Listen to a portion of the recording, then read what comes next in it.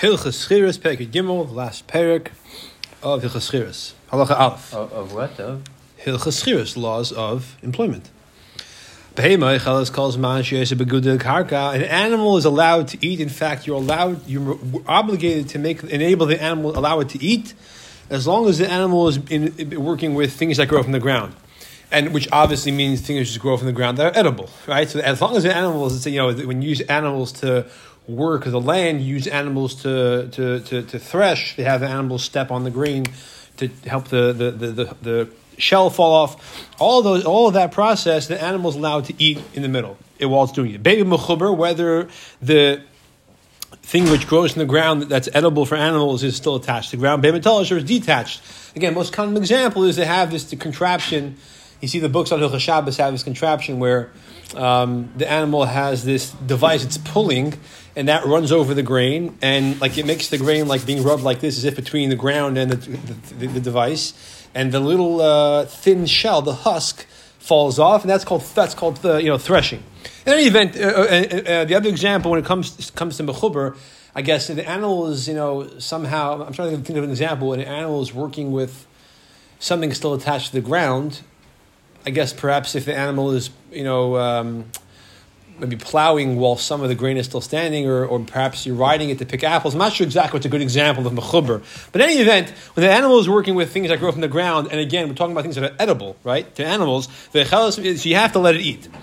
And if the animal is carrying, let's say, edible food that grows from the ground, again, not if it's carrying cheese doesn't grow from the ground. Edible for them. Right, exactly, yeah. Until you take it off the animal. So when the animal's carrying it, even though the animal can't really see it, but that's part of the obligation is to let the animal eat from it, interestingly enough. However, you don't have to take in your hand and feed it. You just have to let the animal eat whatever it can have natural access to. Again, in the case where the animal is carrying things on its back, I'm not sure what that means. Maybe it's carrying large sheaves that lean over and the animal sees it. All right, in any event. You can't feed the animal with your hand? No, you don't. You don't have to. Yeah, exactly. Yeah. Base. Okay. Oh, you cut your hair. I did. No, I didn't do it. The barber did it. Whenever a person does prevent the animal. Yesterday when we learned about being Polish. Yesterday was a human being, not a person. Today we're talking about animals. He can't eat something that's still b'mechuber. It's something that's mechuber. A person? And it'll be. Well, if you eat it, obviously it's detached. You don't eat it while it's attached to the ground. You don't bite the apple while it's still on the tree. You could. But that it'll eventually go. So you had yesterday was a person. Right. But there are two cases. One case is where you're working with attached produce. The other case we're going to detach produce. But the attached produce and the dispatch is something that's that it's ready for Gmaras Ismalachim. So yeah, but that's not negated today. I just want. Yeah. So there were two cases. Yesterday was one case where you're working with attached produce. You're only allowed to eat it after the Gemar Malacha, where it's with detached produce, if I cared, you eat it after the Gemar Malacha. That was yesterday. I'm saying, so after it's detached. That's when you can eat it. No, 1 second. We said Gemar Malacha. There's certain stages of Gemar Malacha. Okay, there's nothing yet to do. Let's go back to it. Whenever you prevent the animal from eating while it's working with this edible material that grows from the ground, like a Yechayev Malkus, because it says, do not muzzle the animal while it's threshing, the shur while it's threshing. So therefore, Amen. And therefore, we see that's a lav, and a lav is chayev malchus. In fact, this is the mucker for the concept that you're chayev malchus for a lav, which involves a ma'aseh, because right next to this, the Torah talks about the chayev malchus. So a lav which involves a ma'aseh that does not involve payment, like stealing, for example. This is the quintessential example. Echad asher, whether the Torah says a shur. What about a donkey? Echad asher, whether it's a shur or different kind of animal that's domesticated or wild. Whether it's a kosher species or not kosher species, and whether you're doing threshing like a shur, you commonly drags that heavy thing over the grain to thresh it. Or anything else you do with things that go from the ground. If the animal is being used for a different type of malacha. So only describes an ox. Only uses an example of threshing el baheva. That's the common scenario. However, that's as far as the animals go. So any animal with any work with things which grow from the ground that are edible to animals. What if you muzzle a worker, like your putter, that is not That is not part of this lav. Okay. Whether now, why are you potter? So it could be because you'll have to pay the guy back for what he could have eaten. Upon him, the issue of not to muzzle is dafka applies to an animal, not to a human being. The lav matter applies to an animal, not to a human being. Now, whether you put the muzzle on it while it's working to prevent it from eating anymore or at all, or you put the muzzle on before. Then you brought the animal to the malacha while it's muzzled. And even if you prevented it from chasma here should be in quotation, so to speak. You muzzled it by your voice, by saying, no, right, you can't eat. So you prevent the animal from eating by scaring it like that. That's all considered this lav. So the issue of leisachim sherbedisha is not only involved while the animal's threshing, you go and put a muzzle on it. When the animal is being used by you, whether you're riding it or it's there and you're watching it, the point is that you're involved, the chayr aren't even holding the animal. You're doing a maaseh that involves the animal's malacha while preventing it simultaneously from eating. That's the lav. If you rented an animal, it's not your animal. Someone else's animal, and you muzzle and you thresh, like Yoshel Malchus. It's not the gay whether it's your animal, not the issue of any animal. Your animal, someone else's animal, even a hefker animal. Now, not only that is there Isser, not only is there Isser Malchus, but Mishalim Labolim, Arbas Kabin Lapada, you have to pay the owner compensation for the fact that he was assuming by renting his animal out for the day, he's saving the expense of feeding it. Because if he's renting it to a yid, he has to let it eat. But if he didn't do that, you have to pay him what he has to feed the animal. How much is that? Arba Kabin Lapada, 4 kav of, I guess, average quality grain for a cow. That's what a cow usually eats in a day. I guess you usually rent animals for a full day. You don't rent them for the hour, yeah? 3 kav of grain for a donkey. Now, and every other animal, depending on what it's, whatever it normally eats. This is the 2 common examples. Now, if it's a half a day, then you could deduct proportionally the pashas, right? Now, you have a klutz kasha. We know there's a principle that if you're not, any like a mishalom usually, you're not chayiv malchus and chayiv to pay for the same avera. Over here, this guy is getting chayiv malchus for muzzling the animal, and he has to pay the owner. Why is that? Now, I'm going to explain. When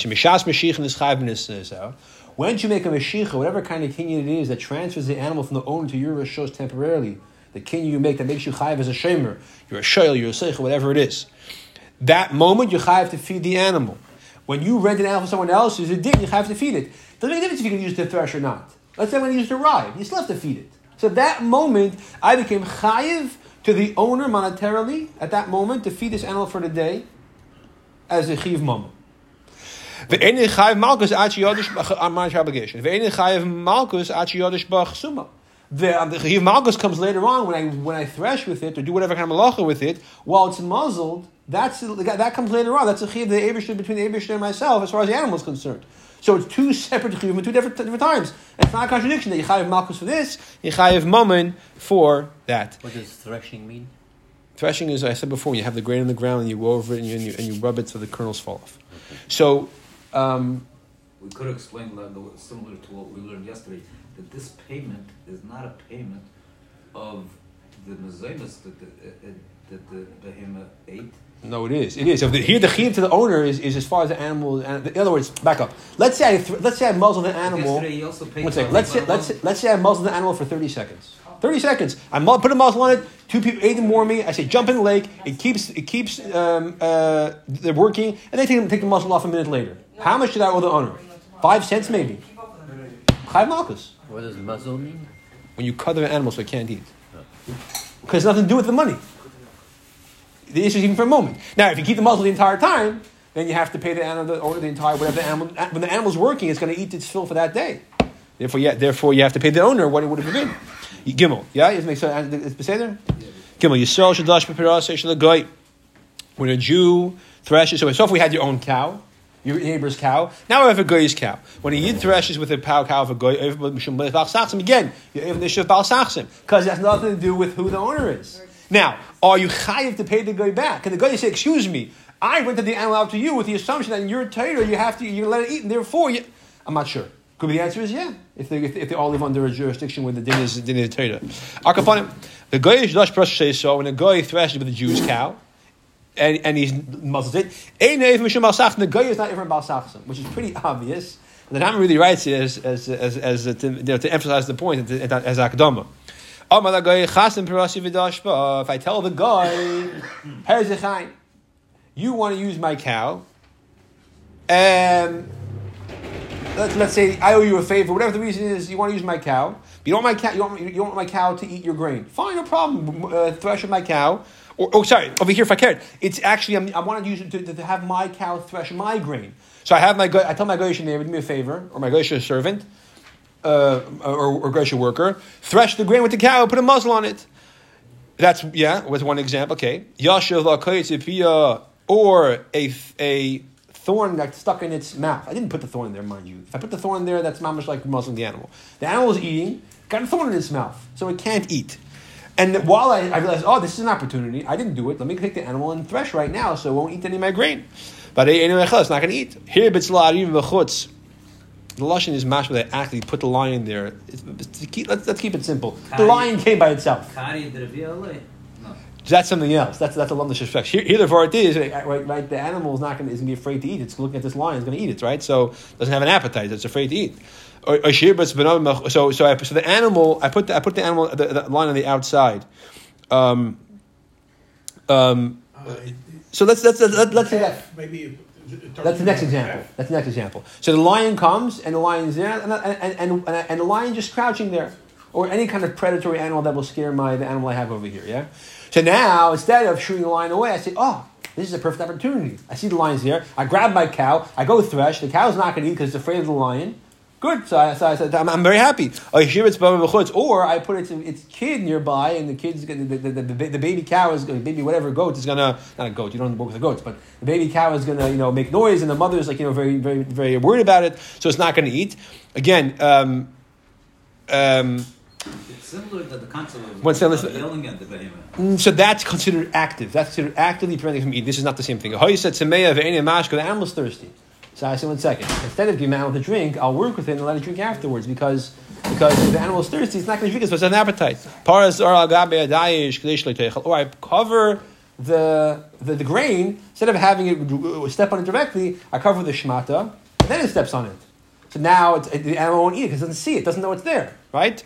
If it knew it was there and it can't eat it, that's not much like a muzzle. It's a muzzle that's on the ground instead of on the animal. Doesn't even know the grain is there. Also, all these things are awesome. Or even Me'ateri perhaps, maybe. It's not considered a Maisa of Chesima. Right? So therefore, in these cases, it's not considered a Maisa of Chesima. Now, when I tell my Goyish neighbor to thresh with my cow, that's a Klal and Torah. Anything a Yid is not allowed to do, he's not allowed to tell the Goy to do for him. And therefore, the general Israel, Hamilanachim. Good. These are all examples where you're chayiv Torah.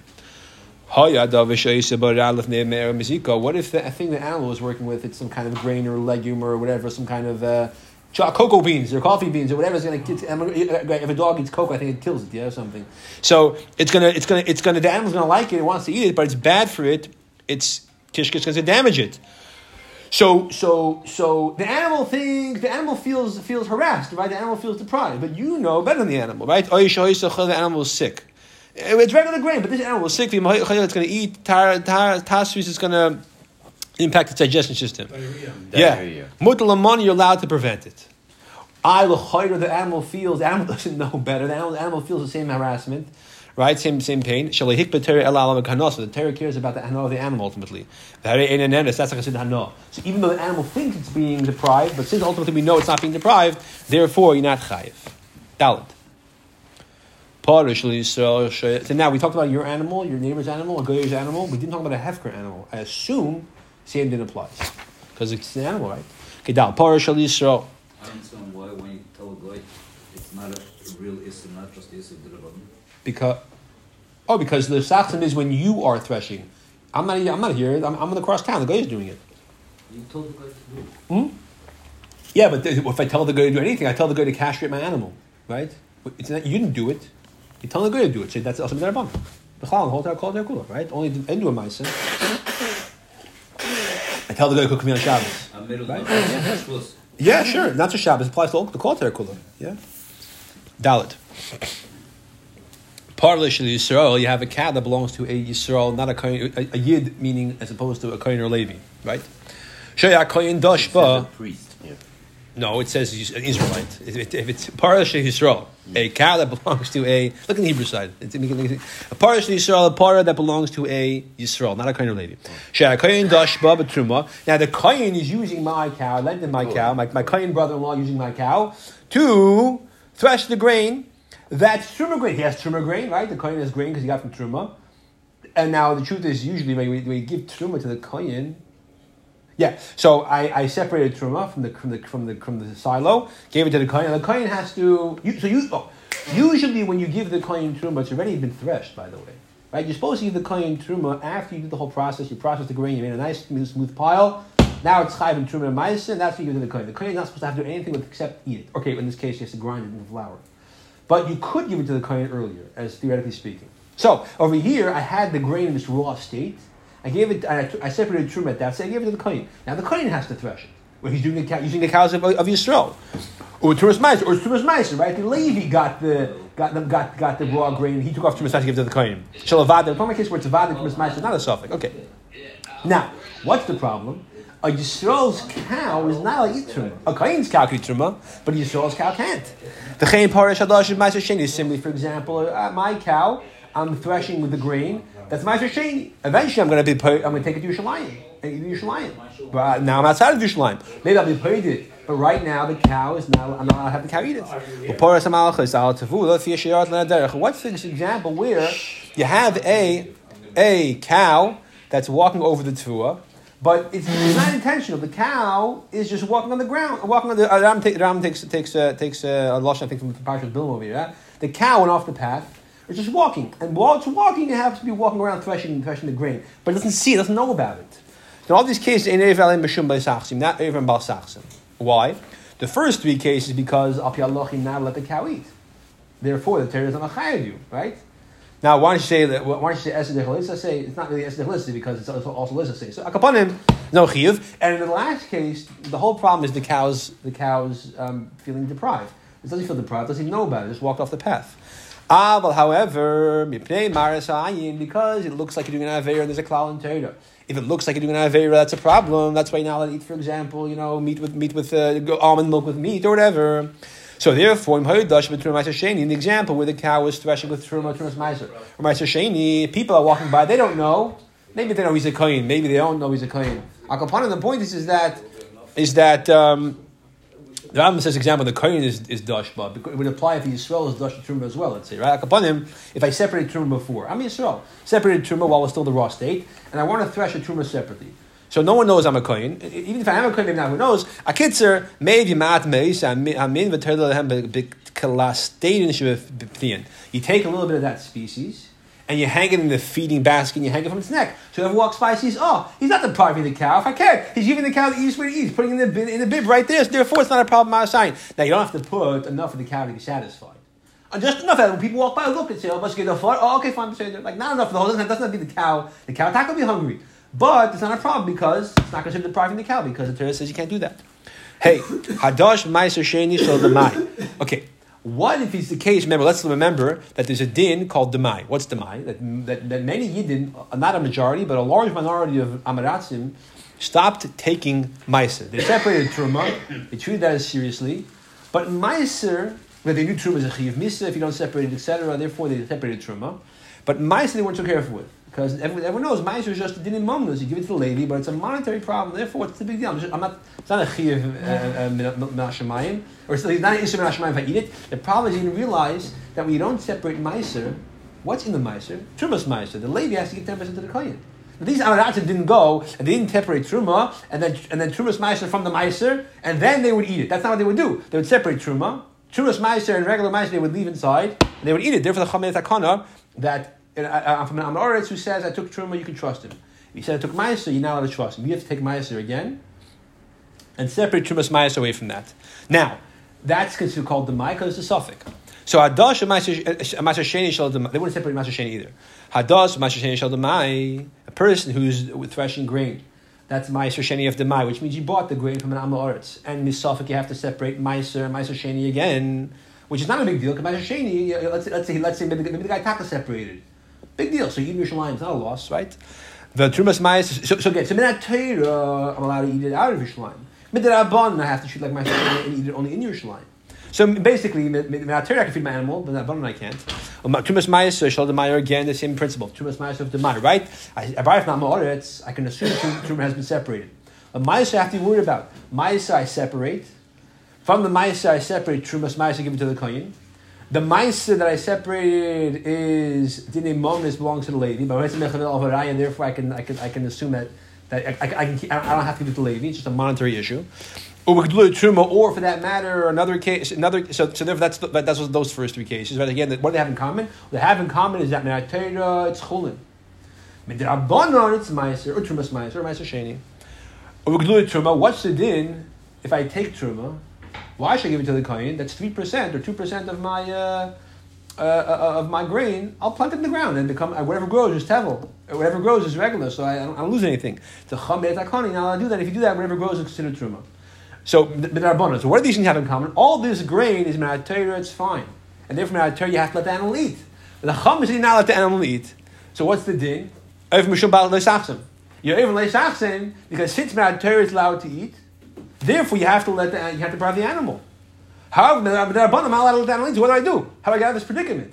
So, basically, according to how Halacha understands this in Rambam, is that because you have the issue of loy sachsim upon you, if an animal is going to do this threshing, when you thresh the animal, the only way out of this is putting a thing around its neck so it can eat, and put not just enough to make it like a not marasayin, but the full amount that it would eat if you would let it eat. This way. Letting the animal eat from the grain you're working with, wonderfully, not even leisachsin, but you're even isim derabanan. Muzzling the animal, you're even leisachsin. So you have to put the thing on the animal's neck so you can eat from that amount of grain. This way, you're not being even isim derabanan of whatever you're working with, and you're not even isim leisachsin because the animal's not being deprived; it's eating. I guess always you could end up. Einachanami. You could do that, yeah. Vav, but here you have to. Here it's not the way out of it. Mm-hmm. If you want to be simple to them, if it finishes, you have to let it eat, and the Ism Torah overrides Ism Darabonah. That's not Pshat. You have to. You don't let the animal eat the grain. No, put a bib on it, right? Okay, Vav. Rashai Balabayas Lahariv Barasa Lusavko. The Balabayas is allowed to. I'm going to rent my cow up to you. I'm allowed to. Not feed it the day before Lusafka to pay my animal to hunger it. So that tomorrow when you take my animal and it threshes your grain, it's going to eat enough for 2 days. But if I care, when you take the cow from me, you're allowed to feed it hay before you start using it. So it should eat less from the grain. That's not a problem as long as you have it unmuzzled. So it's not going to have an appetite. Fine. Similarly, now going back to the halacha yesterday's parak, we talked about people. Rashai Balabayas Lahashkish Perle Miyayim. I'm not sure what the chiddush over here is. The Balabayas is allowed to feed his workers who are working in the vineyard wine. He buy them cheap Manischewitz wine and give it to them. They should not eat a lot of grapes. He doesn't want the good quality grapes, so they'll feed them garbage wine and give it to them. And then they won't want to eat so many grapes. What's the chiddush? I don't know. You would think it's fooling them to give us das. I don't know. Kapanon, whatever. That's the din. It is not a problem. And the workers, the workers are allowed to dip their bread in the lunch break or before they come to work and they have breakfast, dip their bread in very salty fish brine to give themselves an appetite, eat a lot of grapes. They're not allowed to put the grapes themselves in salt, we learned. You only eat the grapes in its natural state. You can't roast the grapes, you can't salt them, we learned. You can't just suck the juice and spit it out. But before you come to the vineyard to work, to make yourself thirsty, right? Drink a thing, take some pickle juice with your bread. That's okay. This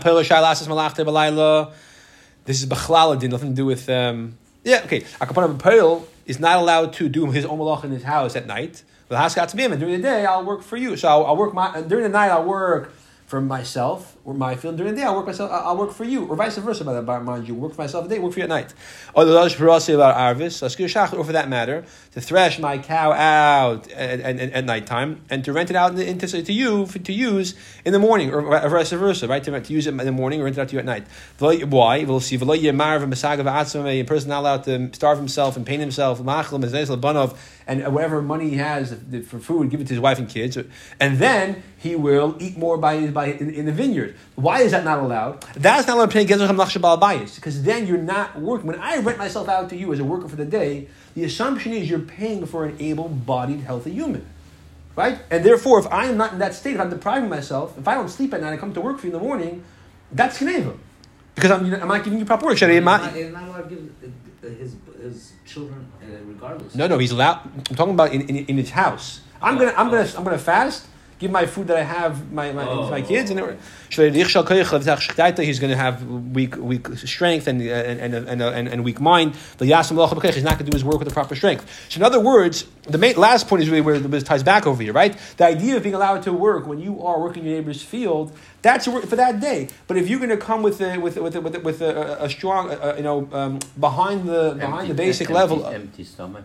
Yeah, exactly. But because if starving yourself, not taking care of yourself, whatever it is, you're coming to work without koiches, that's not allowed. So if I work at night, if I don't sleep, and then the day I work for you, so maybe you're not going to fire me because it's to hire somebody else. I know how to run the machines, fine. But that's not a right. You have to take care of yourself. You can provide a basic day of work to your employer. Zion. Just like the Baal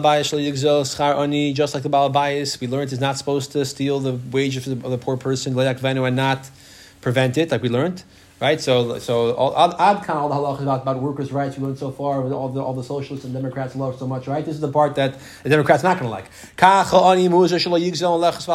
poor person, the worker is enjoined, is warned not to steal from the Baal Bayis, like we just learned, not to rent himself out. First of all, in a way that he's not able to do a proper day's of work. Besides that, he's not allowed to steal from him by chit-chatting here and stopping over there to work. And then the whole day passes with wasting his time. However, he must be careful of himself at every moment to work as is required. The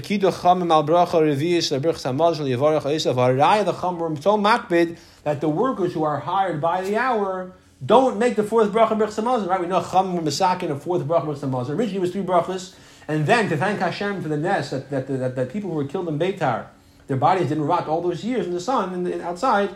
They made the fourth bracha Birchas Hamazon, and since it's not as much as a chiyuv, therefore the Chum said the workers shouldn't. It's not appropriate. They should make that bracha. It's not a chiyuv enough to waste on Baal Bayis' time. So we see it's important.